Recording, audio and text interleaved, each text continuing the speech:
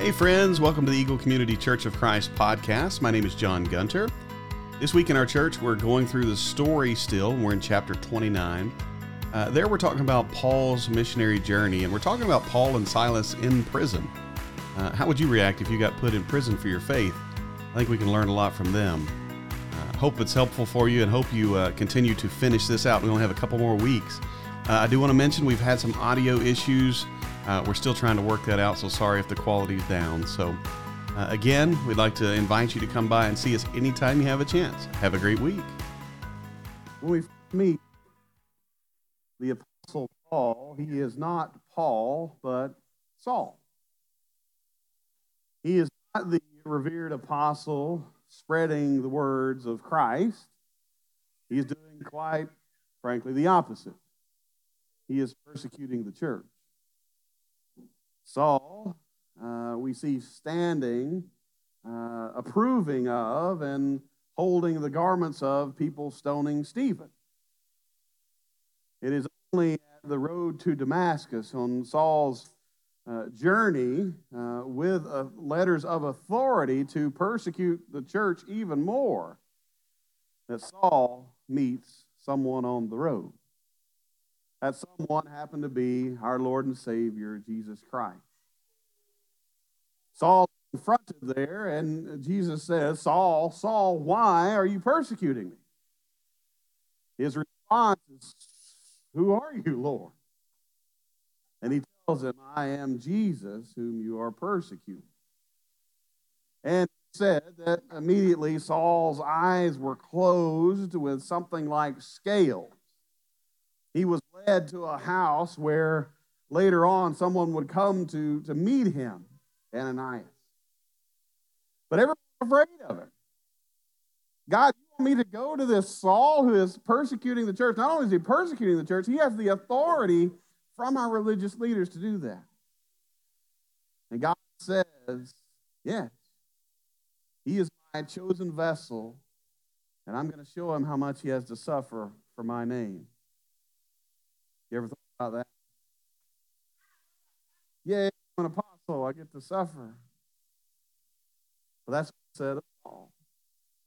And we know the story. He is called Paul now. He is baptized. The things that are like scales fall off of his eyes, and he is up.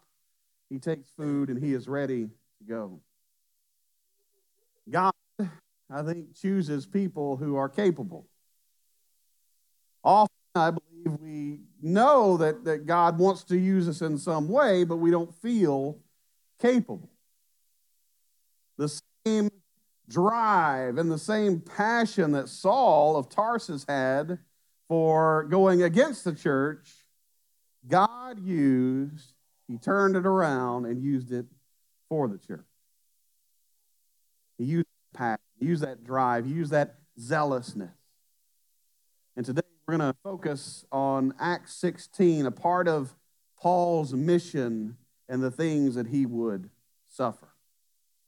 Starting in verse 6 of Acts 16. Paul and his companions traveled throughout the region of Phrygia and Galatia, having been kept by the Holy Spirit from preaching the word in the province of Asia. Now, what do you think that looked like? But they are so in tune with the Holy Spirit that they understand they are not supposed to go there. See the kind of life they're living. When they came to the border of Mysia, they tried to enter Bithynia, but the Spirit of Jesus would not allow them to. Well, I thought God wanted us to go everywhere at all times. Well, sometimes the answer is not right now. And we need to be okay with that, don't we? So they passed by Mysia and went down to Troas. During the night, Paul had a vision of a man of Macedonia standing and begging him, come over to Macedonia and help us.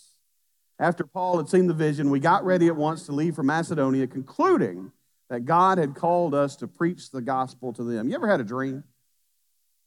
Now, how many of you, most of your dreams don't make a bit of sense? We were supposed to go Friday night to eat with Heath and Rebecca. And when I woke up Friday morning, I had just had a dream that Katie and I were with her parents, and they said, we can't wait to eat chili with you tonight. We've planned this for so long. And I woke up so upset because I wanted to go eat at the crawfish place with Heath and Rebecca. A lot of our dreams just don't make sense. But I think one of the ways that God communicates to us, though we might not be comfortable with it, is exactly what happens here. A vision or a dream. Actually, that's what is said in the beginning. Your old men you'll see visions, dreams, and all these things. And they are so in tune with what God is wanting to do. And I can only imagine praying daily, constantly, God, what is it you want us to do? Who is it we need to go talk to? What do we need to do on this mission? And they understand because of this vision that there is a drive for them to go to Macedonia. And it says that's what we did. Skipping down a few verses here, notice what happened. Once when they were going to the place of prayer, we were met by a female slave who had a spirit by which she predicted the future. She earned a great deal of money for her owners by fortune telling.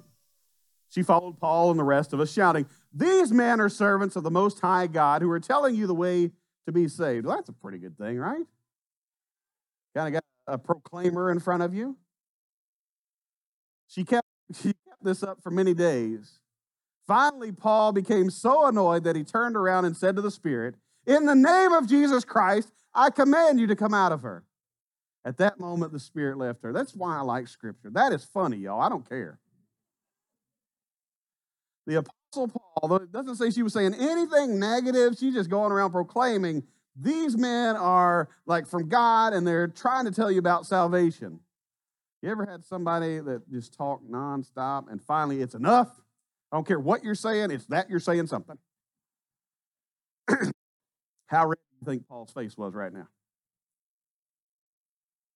You ever get away with your kids?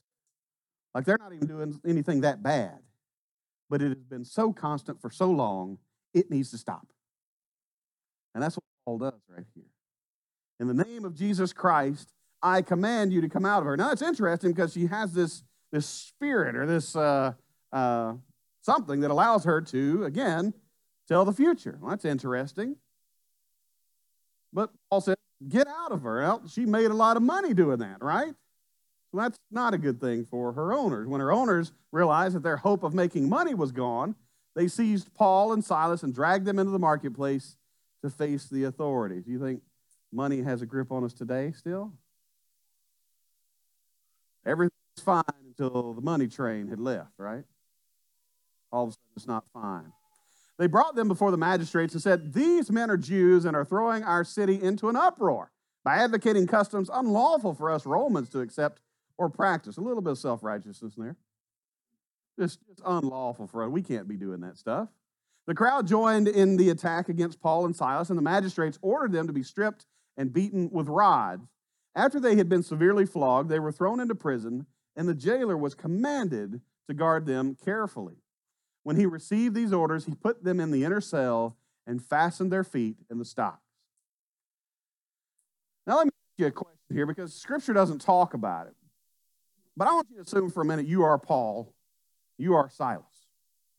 You believe that God has given you this vision to go to Macedonia, to go to these people and to present the Word of God. And upon your arriving and trying to do this, you find yourself in jail. How many of you are rethinking, maybe that vision wasn't talking about this? Right? How many things happen in our lives that we stop? Like we believe God is taking us on that path, but something comes along, we go, well, maybe not. Like we second guess immediately. Anybody else do that? Yeah. Much less jail, right? Probably less of us have experienced this. But that's what Paul and Silas find themselves doing. All of a sudden, just because this woman was driving them nuts, they're in. But they're doing it on mission for God. Would you do this for God? Would you put yourself in a position like this for God? I can only imagine that Paul probably put up with it a little longer than he needed to. Her incessant yelling, thinking, okay, it's not going to get better if I do this. But all of a sudden it got really, really bad. To the point where they say, Guard them carefully. We don't want them out of your sight. Story goes on. About midnight, Paul and Silas were praying and singing hymns to God, and the other prisoners were listening to them. How many of us do that if we find ourselves in prison? Is it, oh, is me, or is it some glad morning when the sun, right? Paul and Silas had this mission so ingrained in them that instead of allowing the situation to turn them and to second guess and to think, man, maybe I just, that vision we had, maybe that I ate too much sugar, before I went to bed. I had that Mountain Dew. I shouldn't have done that. But they sit in jail singing hymns and everyone else listening to them. Happy. Praise God. And it says, suddenly there was such a violent earthquake that the foundations of the prison were shaken. At once all the prison doors flew open and everyone's chains came loose. Now I can imagine that when the doors flew open, you could say, well, that earthquake was bad enough. It shifted the foundation a little bit and the doors popped open. But when all the chains come loose, that's something else, isn't it? All of a sudden you have to say, okay, something else is involved here, not just an earthquake. The jailer woke up, and when he saw the prison doors open, he drew his sword and was about to kill himself because he thought the prisoners had escaped. That's how much was leaning on him. Carefully watching his prisoners. That if they escaped, he knew, I might as well kill myself because that or worse is about to happen, right? But Paul shouted, don't harm yourself. We're all here. The jailer called for lights, rushed in, and fell trembling before Paul and Silas. Now, I don't even understand this. How many of you, if you're sitting in jail, the doors swing open, the chains pop off, do you remain seated? I say, thank you, Lord, I'm full speed in just a second. Now, about 40 yards and I'm out of breath, but that's okay, right? But they stayed for some reason. Maybe they knew this was a situation for this guy. But Paul yells and says, do not harm yourself. We're all still here. And all of a sudden the response is he goes to them trembling. And look what he says. He said he then brought them out and asked, sirs, what must I do to be saved? Now that's a fantastic question, isn't it? Something about the way they talked, the way they sang, the attitude they had. When all of this happened, the light switch flipped for him. And he said, what do I need to do to have this? Because I can't explain it any other way, right? I can't do it. They replied, believe in the Lord Jesus and you will be saved and your household. Then they spoke the word of the Lord to him and to all the others in the house, or in his house. At that hour of the night, the jailer took them and washed their wounds. Then immediately he and all his household were baptized. The jailer brought them into his house and set a meal before them. He was filled with joy because he had come to believe in God, he and his whole household. When it was daylight, the magistrate sent the officers to the jailer with the order, release those men. The jailer told Paul, the magistrates have ordered that you and Silas be released. Now you can leave. Go in peace. But Paul said to the officers, they beat us publicly without a trial, even though we were Roman citizens, threw us into prison, and now do they want to get rid of us quietly? Paul is not a real quiet guy anyway, is he? He is making as much noise as he can. He said, no, let them calm themselves and escort us out. He knew he had a little trump card there. He had no reverse in his pocket. For those of you who know what that's all about. Sometimes everybody play Uno. Everybody know what that's about? Well, the funny thing nowadays is for the kids to have one on them. And so if you get pulled over and the cop tries to give you a ticket, you hand him an Uno reverse card. He has to take the ticket back. All kinds of things like that. That's what we're talking about. I don't think it works out there either, so don't try it, please.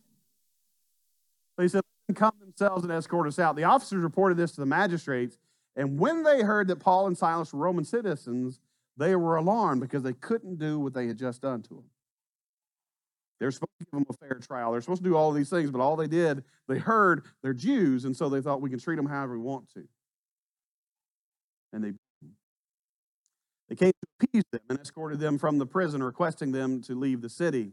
After Paul and Silas came out of the prison, they went to Lydia's house, where they met with the brothers and sisters and encouraged them. Then they left. What an awesome situation. Now, I see this as a situation that we're all probably in at some point. That something in life happens to us, and we don't know whether we've been on the wrong path. We don't know what has gone wrong, because that thing that happens turns us so topsy-turvy, we don't know which way's up. But we still have a decision. Any of you teach your kids about making good decisions? The language we use now. Make good decisions. Because in that moment, whatever that moment is for you, you still have a decision. If someone does something to you, you decide how you respond. You decide who you are in the moment. And for Paul and Silas, this moment in jail could have been, again, downcast, don't know where my life is headed, I'm depressed, I can't believe I'm in jail. But what they decided to do was praise God in the storm. To praise God in the moment. And what did that lead to? Not only their salvation, but the salvation of others. Now, we think about the jailer being saved, being baptized. Not only him, but all of his house. What we do here, what we can only imagine is, from there it spread. Because we think about all the people that have touched our lives. Because Grandma believed, now I believe, now there's a family tree of believers, right? And because of their decision to live life in this way, salvation came to this household in a way that would, I'm sure, impact it forever. And that's how we should live. Now, another thing probably in the back of your mind is Saul's past. How can a man who lived such a life, condoning murder even, live life for God? How can he go about preaching and teaching this Jesus who even gets on to his disciples when bringing out a sword? How can this man go about preaching and teaching Jesus and feel good about it? Because we've all got a past, don't we? Now, you have a worse past. Maybe you don't. Maybe you just don't know my past. That's why you think yours is worse. Maybe your past caught up to you yesterday, and you're thinking, my goodness, I thought we were past this. But there's still a decision to be made. Am I going to let what has happened before, or the way I have failed before, hold me back or pull me back into it? Or am I going to decide to follow Jesus and praise God? I shared in class today that I was attending a church under the bridge thing for homeless people in Texarkana, and the pastor's wife, about my age or so, and somebody came up to her and had known her from high school and introduced themselves like, hey, we went to school together. And she immediately said, okay, you don't know me then. And I did the same thing y'all did. I laughed, but then I started thinking about it. I was like, you know what? That is a proclamation. I am not who I once was. That Jesus has moved me from where I was to where I am today. Praise God. How many of you can say that today? Praise God. And he's done that for a reason. God has always wanted that relationship with you, and he has put us all on mission following him, broken people that have sinned before, made perfect through the blood of Christ. Made perfect through the blood of Christ. So there needs more amens on that, because I need that. Paul, writing to the Thessalonians, says this in chapter 5, verse 16. He says, rejoice always, pray continually, give thanks in all circumstances, for this is God's will for you in Christ Jesus. Well, we need this close, don't we? Rejoice always, pray continually, always. Give thanks always. For this is God's will for you in Christ Jesus. It doesn't say, because you're following me, I will give you all things that you're easily thankful for, does he? He doesn't say, I'm going to give you the mansion. I'm going to give you the nice fleet of cars. That's what I want. Yeah. The nice boat, all of those things. He says, no, pray continually. Rejoice always. Give thanks in all circumstances. This is God's will for you. Do not quench the Spirit of God. And that's what I think we see in all of this. Paul and Silas did not quench the Spirit of God. They allowed the Spirit to do what the Spirit wanted to do. And what the Spirit wants to do is bring people to Jesus. And what that means for us a lot of times is get out of the way. Get out of the way and let him work. Do not treat prophecies with contempt, but test them all. You're going to have people teach. You're going to have these prophecies. He doesn't say reject them all. He says test them all. Hold on to what? What is good? Yeah. If it's right, if it's good, hold on to that. But reject every kind of evil. Because once you let evil in, it gets a foothold, doesn't it? Whether through anger, divisiveness, greed, all the sins that we can have, once we let it in, it grabs a foothold, and then things are changed. But Paul says to have this kind of attitude in everything that we do. And doing, you change your story. Because if we do kind of hang up on that thing that sticks in our mind that we keep doing or have done in the past, and we're not happy about it, that's going to drag us down. We're not going to be the church we're supposed to be. But if you keep the right attitude, if you move on, forward, you will be the church. Praising God all the way. We want to encourage you this morning. Tyler's got a song of invitation. If we can do anything for you, love to pray with you. Love to help walk by you, walk side by side with you as you, if you need to correct that path this morning. If you'd like to put on Jesus in baptism, we can do that as well.